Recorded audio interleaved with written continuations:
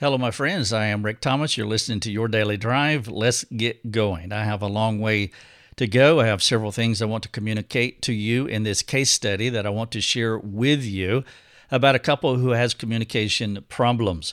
If you want to read this case study, I would love for you to do it. Go to our website, rickthomas.net. Look for the article titled Learning How to Trust God with Your Communication Problems.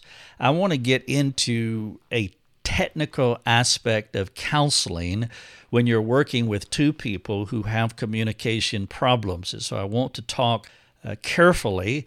I want to talk clearly. And again, all this is written out. And so you're welcome to read all that I'm going to share with you.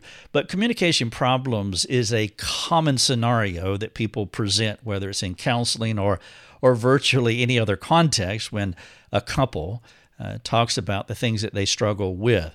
They will talk about communication problems, and as I'm going to make a strong case that communication problems are the secondary issue in the challenges that they are facing.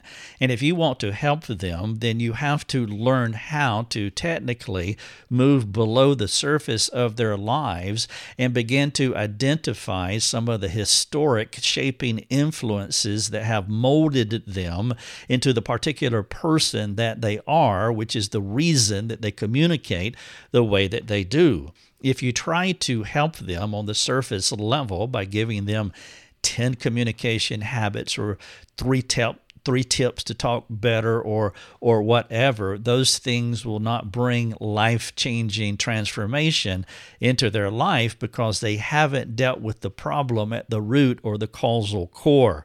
And so this podcast will be informative, highly technical, purely biblical, and I have a lot of resources embedded in the article if you want to get into those resources, including a 1-hour webinar that you are welcome to watch. The title, again, Learning How to Trust God with Your Communication Problems. There is a problem trusting God when His ways seem foolish, and we have a well-worn habit of getting what we want through our self-reliant means. And if you have spent 2, 3, 4, or 5 decades, you're 40 years old, and you spent 3+ decades of shaping influences, these historical patterns in your life that's molded you like a piece of clay to be a certain way, then that is what's comfortable for you. That is your kinesthetic habit that you default to, and that seems wise. That's the way that you have always done it. But if it's sinful, well, then there is a problem, and you have to trust God. And that's why I say a person who's making these dynamic changes in their life from their well-worn historical pattern to trusting God, well, trusting God His way does seem foolish compared to our well-worn habits. Of course, when we do choose human wisdom and human strengths over the foolishness of God and the weakness of God, as Paul talked about in 1 Corinthians chapter 1, it will have a debilitating effect to keep doing it the way that we have always done it. So in this case study, I want to present to you how trusting God practically can alter your relationships. And so, without further ado, let's take a deep dive into the hearts of our good old friends, Biff and Mabel. I have laid out this case study into 8 parts. And they're in a sequential order. And so, again, you can read this as I'm sharing it with you. If you want to go back, you can read the article, and that'd be fine. Point number 1 of 8 is titled Ideal Counseling. Biff and Mabel came to counseling to get help for their communication problem. They have been married for 17 years, and though they generally like each other, their marriage has not been as it should be for most of those years. And while they admit this, they are at a loss about how to repair the brokenness between them. One of the beautiful things about this type of counseling session is that Biff and Mabel recognize they have a problem and they want to do something about it. Mabel said it this way: we don't want to be empty nesters who can't stand each other. We want to fix it now, not 10 years from now. And that's why I titled the first part here of the 8 that I'm going to share with you, ideal counseling. This is an ideal counseling situation. Though there are problems, they have not let the issues go past the point of return. You could say that their present dysfunction is God's future mercy to them. And what I mean by that is, could it be that God is permitting such and such into your life, this challenge or that problem, as a way of gathering your attention around it so that you can work on the problem, resolve the problem so that you can experience future mercy? Future grace would be a marriage as Mabel desires. They want to fix it now, not 10 years from now. And so maybe 10 years from now, they could be in a better place. And so that is a future mercy, no question. And so maybe it would be good for some of us to look at our problems as God's present mercy so that we can enjoy a different kind of future mercy. Imagine if they did not rectify the problems today. Decades from now, assuming they stay together, would be the accumulative frustration, the bitterness, the hopelessness that accompanies too many couples who don't do the hard work of changing. If your marriage is challenging, you may find yourself in this fictional case study that I'm sharing with you. If both of you are willing to do the hard work of change, you're well on your way out of what keeps you from enjoying each other today.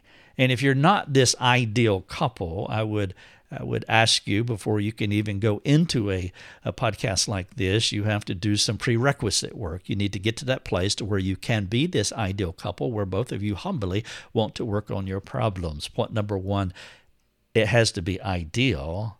You both have to want to do this in order to find resolution in your marriage. One person cannot do it alone, not in a marriage. Number two, gospel first. The root of all of our problems is in a functional breakdown of the gospel in our lives. That is a big statement, but I want you to think about it. The gospel is Christ. Process this. The gospel is Christ, his person and work. The person and work of Christ is the gospel. Jesus is the good news that all the Old Testament lovers of God were hoping to see. John the Baptist announced this good news of Christ, the gospel, in John 1:29, "Behold the Lamb of God that takes away the sin of the world." To experience transformation is to practicalize Christ in your life, which begins with regeneration. You must be born again. And then after God saves you, you start walking down a pathway of incremental, progressive sanctification. Gospel first, point number two. Without salvific transformation, you will not experience a sustainable life change. The root of all of our problems is in a functional breakdown of the gospel in our lives. Therefore, the most vital thing that you want to assess is a person's factual transformation into a new birth. You say, Rick, factual? How will I know that? I realize that any assessment that you and I make about another person that we are helping will be subjective. I get it. But there are a few mirrors in the New Testament that you can hold up to a person. You can hold up this mirror and see if they look like that. One of those mirrors, or one of those templates, is Galatians 5:22 and 23. Paul gave us a template, the fruit of the Spirit: love, joy, peace, patience, kindness, goodness, faithfulness, gentleness, self-control. That's another way of describing Christ. And so you want to see, you're not looking for the perfection of that in anyone, because I do not have the perfection of that, and neither do you. And so we want to be charitable in our judgments, but there must be the presence of these things, yet not the perfection of them.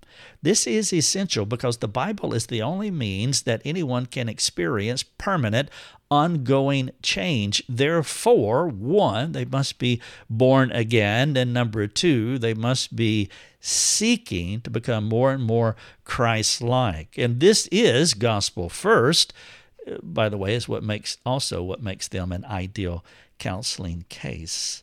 And so number one, ideal counseling. If you're not in that place, do the prerequisite work. Number two, gospel first.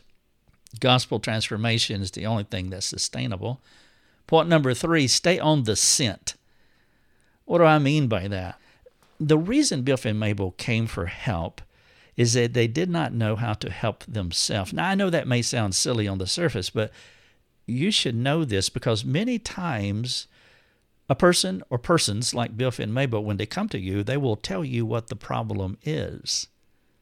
And if you're not careful, you will listen and you will assume that they are experts in their analysis of soul care.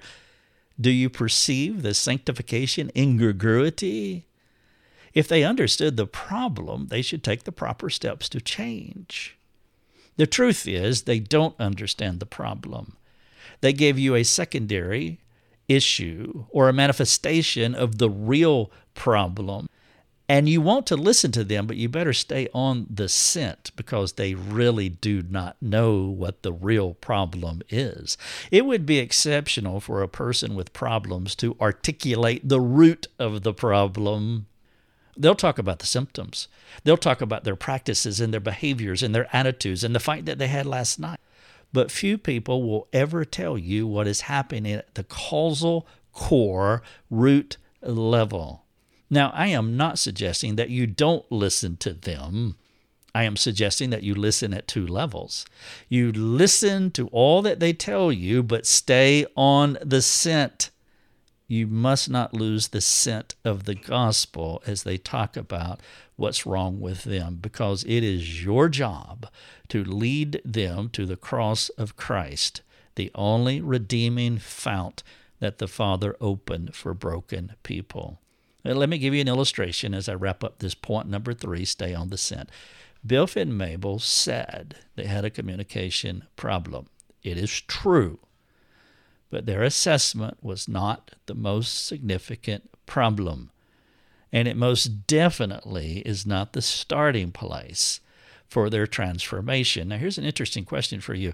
If someone came to you and said they had communication problems, would you stay there and work on the communication problem, the behavioral issue that they are presenting to you? If you do, you have lost the scent, because there is something functionally broken down in their hearts that is creating this secondary issue of communication problems. Number 3, stay on the scent. Number 4, what or why? They wanted me to help them with their talk trouble, communication problems. They had read many books on communication, but nothing had worked. They had principles running out of their ears. And it seemed the harder they tried, the worse they became. I told them that they had started in the wrong place, as I have been saying already in this podcast. Communication was the what, but where they needed to focus was on the why. Let me give you a very short sentence. It's a Bible verse that explains the difference between the what and the why. The sentence is Ephesians 4:32. You've heard it many times. It goes like this: Be kind to one another, tenderhearted, forgiving one another, as God in Christ forgave you. Paul told the Ephesians what to do. What or why? He told them what to do. Be kind to one another, tenderhearted to one another, forgiving one another. That's the what. And then he told them why they must do it.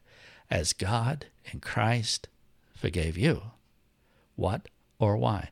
To miss this invaluable point is to miss the difference between behavioral modification and gospel-centered obedience.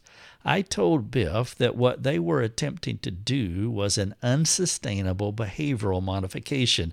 They were trying to be kind to one another, tenderhearted to one another, forgiving one another, but it was not sustainable because it wasn't rooted and motivated by the why, the gospel. Paul said again to be kind, tenderhearted, forgiving, because as Christ forgave you. They did intuit this because they had already been there and done that. Biff and Mabel were tired of trying things. They did not wholly discern that the first order of business must always be to make sure their motives are right. But they were starting to get there.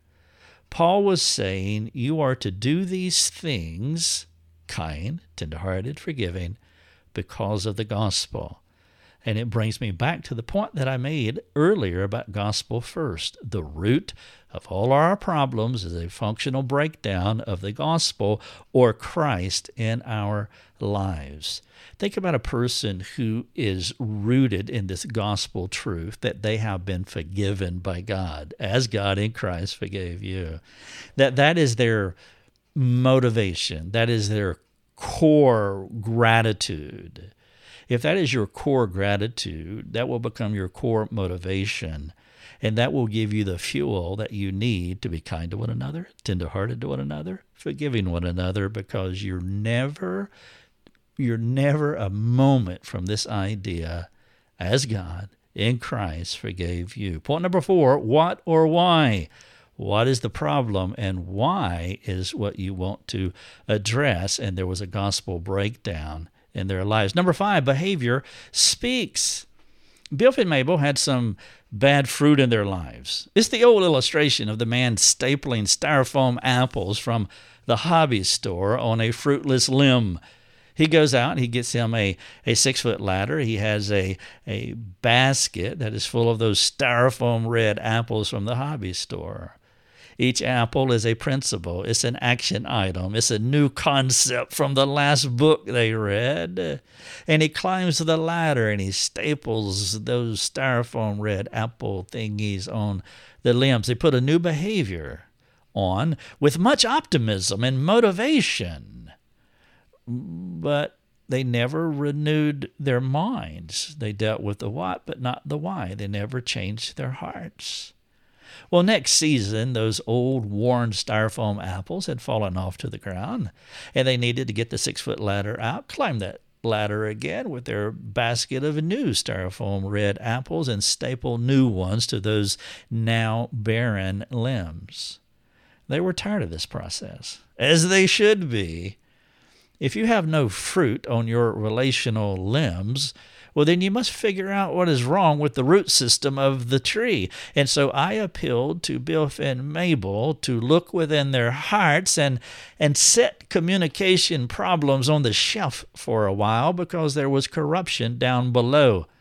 And like a stain bleeding through white paint, there were not enough coats to cover their real issues down below.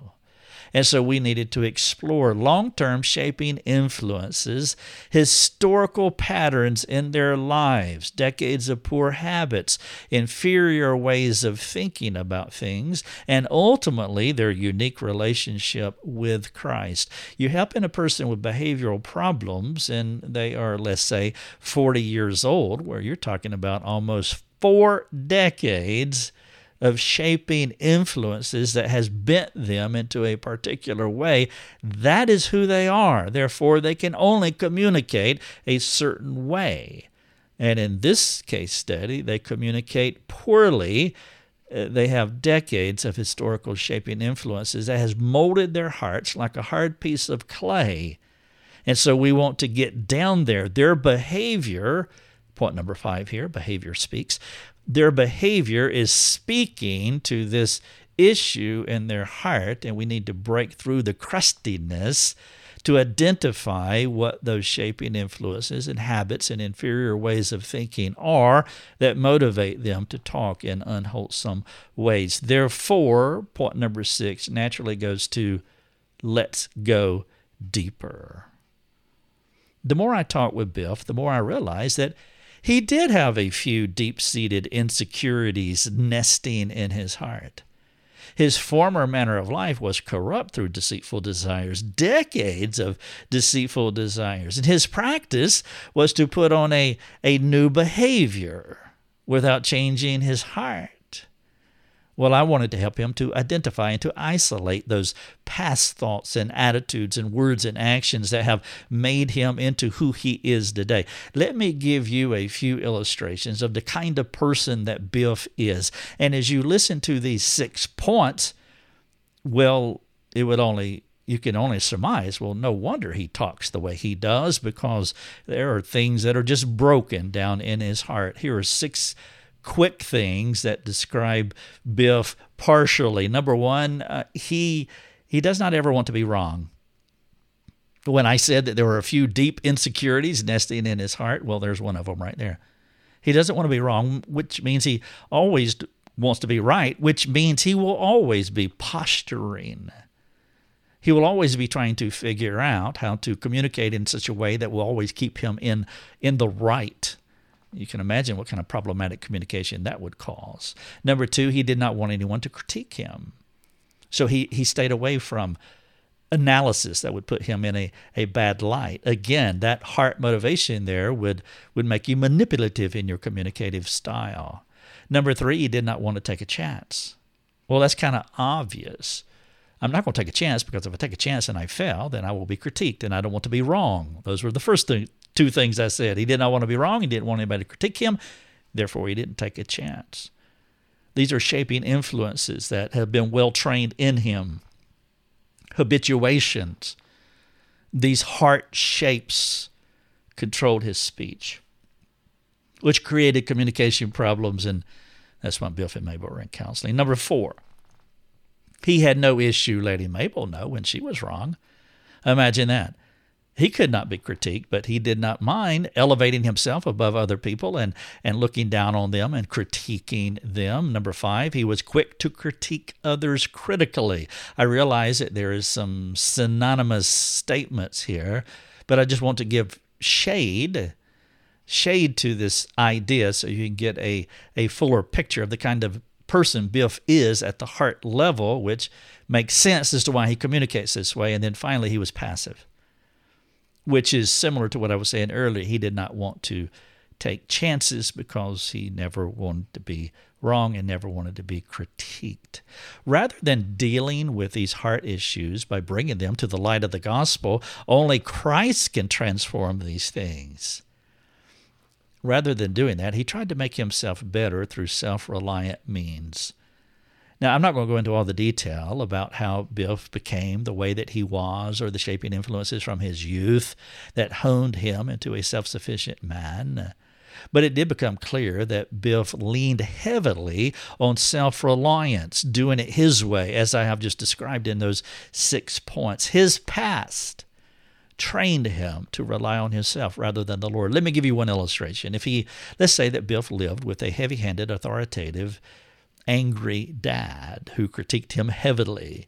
Well, then Biff learned to be passive. He learned not to take a chance. He learned to steer away from critique. He learned to manipulate the narrative so that he could always be in good light, so he would not receive the abuse of his dad. That would just be one shaping influence, a powerful shaping influence that would make his heart the way it is, which is why he communicates today the way that he does. He became self-reliant, dependent on himself. He learned how to navigate through the contours of a dysfunctional home in order to come out as squeaky clean as he possibly could without being critiqued or hurt or abused. The self-reliant man is working within his unique strengths that he has learned to protect himself from disappointing relationships and experiences. And from this deeper perspective, you see how the issue was not so much about Biff's communication problem, even though it was a problem, but you see the deeper issue that's his unwillingness to repent of his self-sufficiency that has been well-trained in him. Point number 6, let's go deeper. Point number 7, righteous instruments. I want to take a slight right-hand turn here and talk about something that's ironic. Righteous instruments. In an ironic twist, their communication problems that Biff and Mabel have. I told Biff and Mabel, even though this is a fictional case study, I've said this several times to counselees, but I told Biff that Mabel is an instrument of righteousness in the hand of the Lord that God is using to bring these deeper idolatries to light.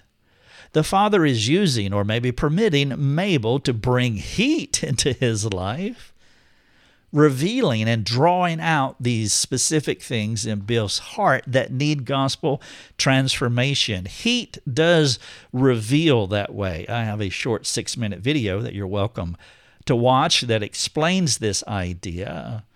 But heat draws out of us things that need to come out of us. And sometimes God will use the crucible of suffering, the crucible of heat, the crucible of a spouse to draw out hidden idolatries that are in our hearts. So, by the way, I told Mabel the same thing, that Biff is an instrument of righteousness. Can God use sin sinlessly? Well, of course he can. God is using Biff as the heat to bring out some insidious things that are in Mabel's heart as well. Biff and Mabel could choose to divorce, but that would not solve the real matters of the heart. That's another behavioral modification to resolve their communication problems by choosing divorce. But they wouldn't solve the real issue. They need to keep digging deeper into their former manner of life to identify the things that control their hearts that inevitably manifest from their lips. And so number 7, a slight right turn, talking about righteous instruments. Sometimes that person you live with could be God's mercy to you. Number 8, unearthing self-reliance. Now let's get into it. This self-reliant man. And so as I begin to get, and woman, I'm just using Biff primary here, but all of this applies to Mabel. As I begin to get under the surface of their communication problems, I did start to see these hidden idolatries that fueled their unwholesome speech. Now, if you stacked their problems, you could really put them in 2 groups in a list, and there would be 1.1.2. And so if you stack their problems, it would sound like this. Point 1 would be above the surface. Point 2 would be under the surface. Above the surface, as you know, would be corrupt communication. Under the surface, as you would know, would be self-reliance. And so the self-reliant, self-sufficient person creates this corrupt communication. So therefore, we must get inside this self-reliant worship structure and break it apart and see what are some of the components of his worship structure that makes him a self-reliant human being.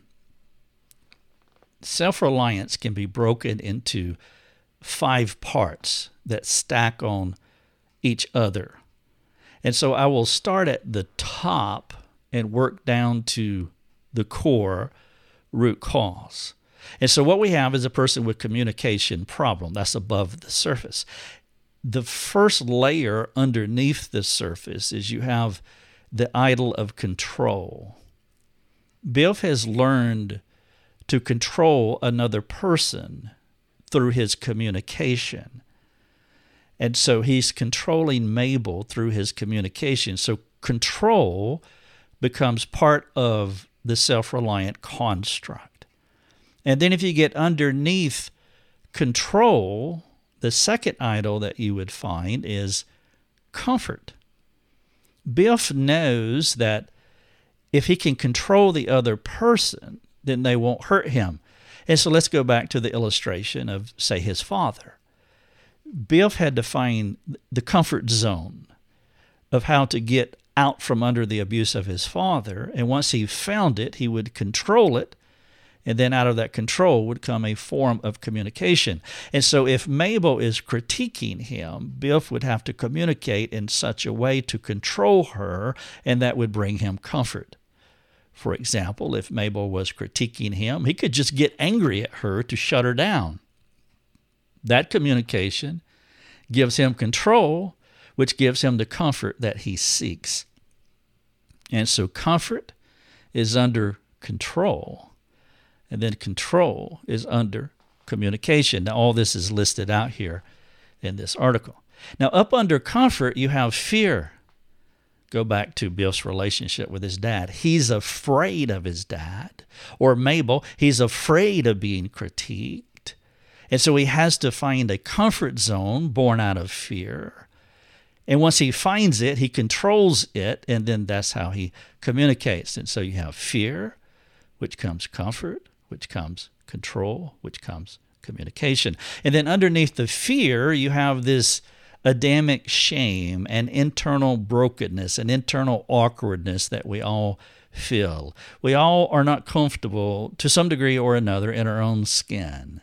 And then out of that shame comes fear, which motivates a desire for comfort, which creates this control, which then comes our speech. And then underneath shame, you have unbelief.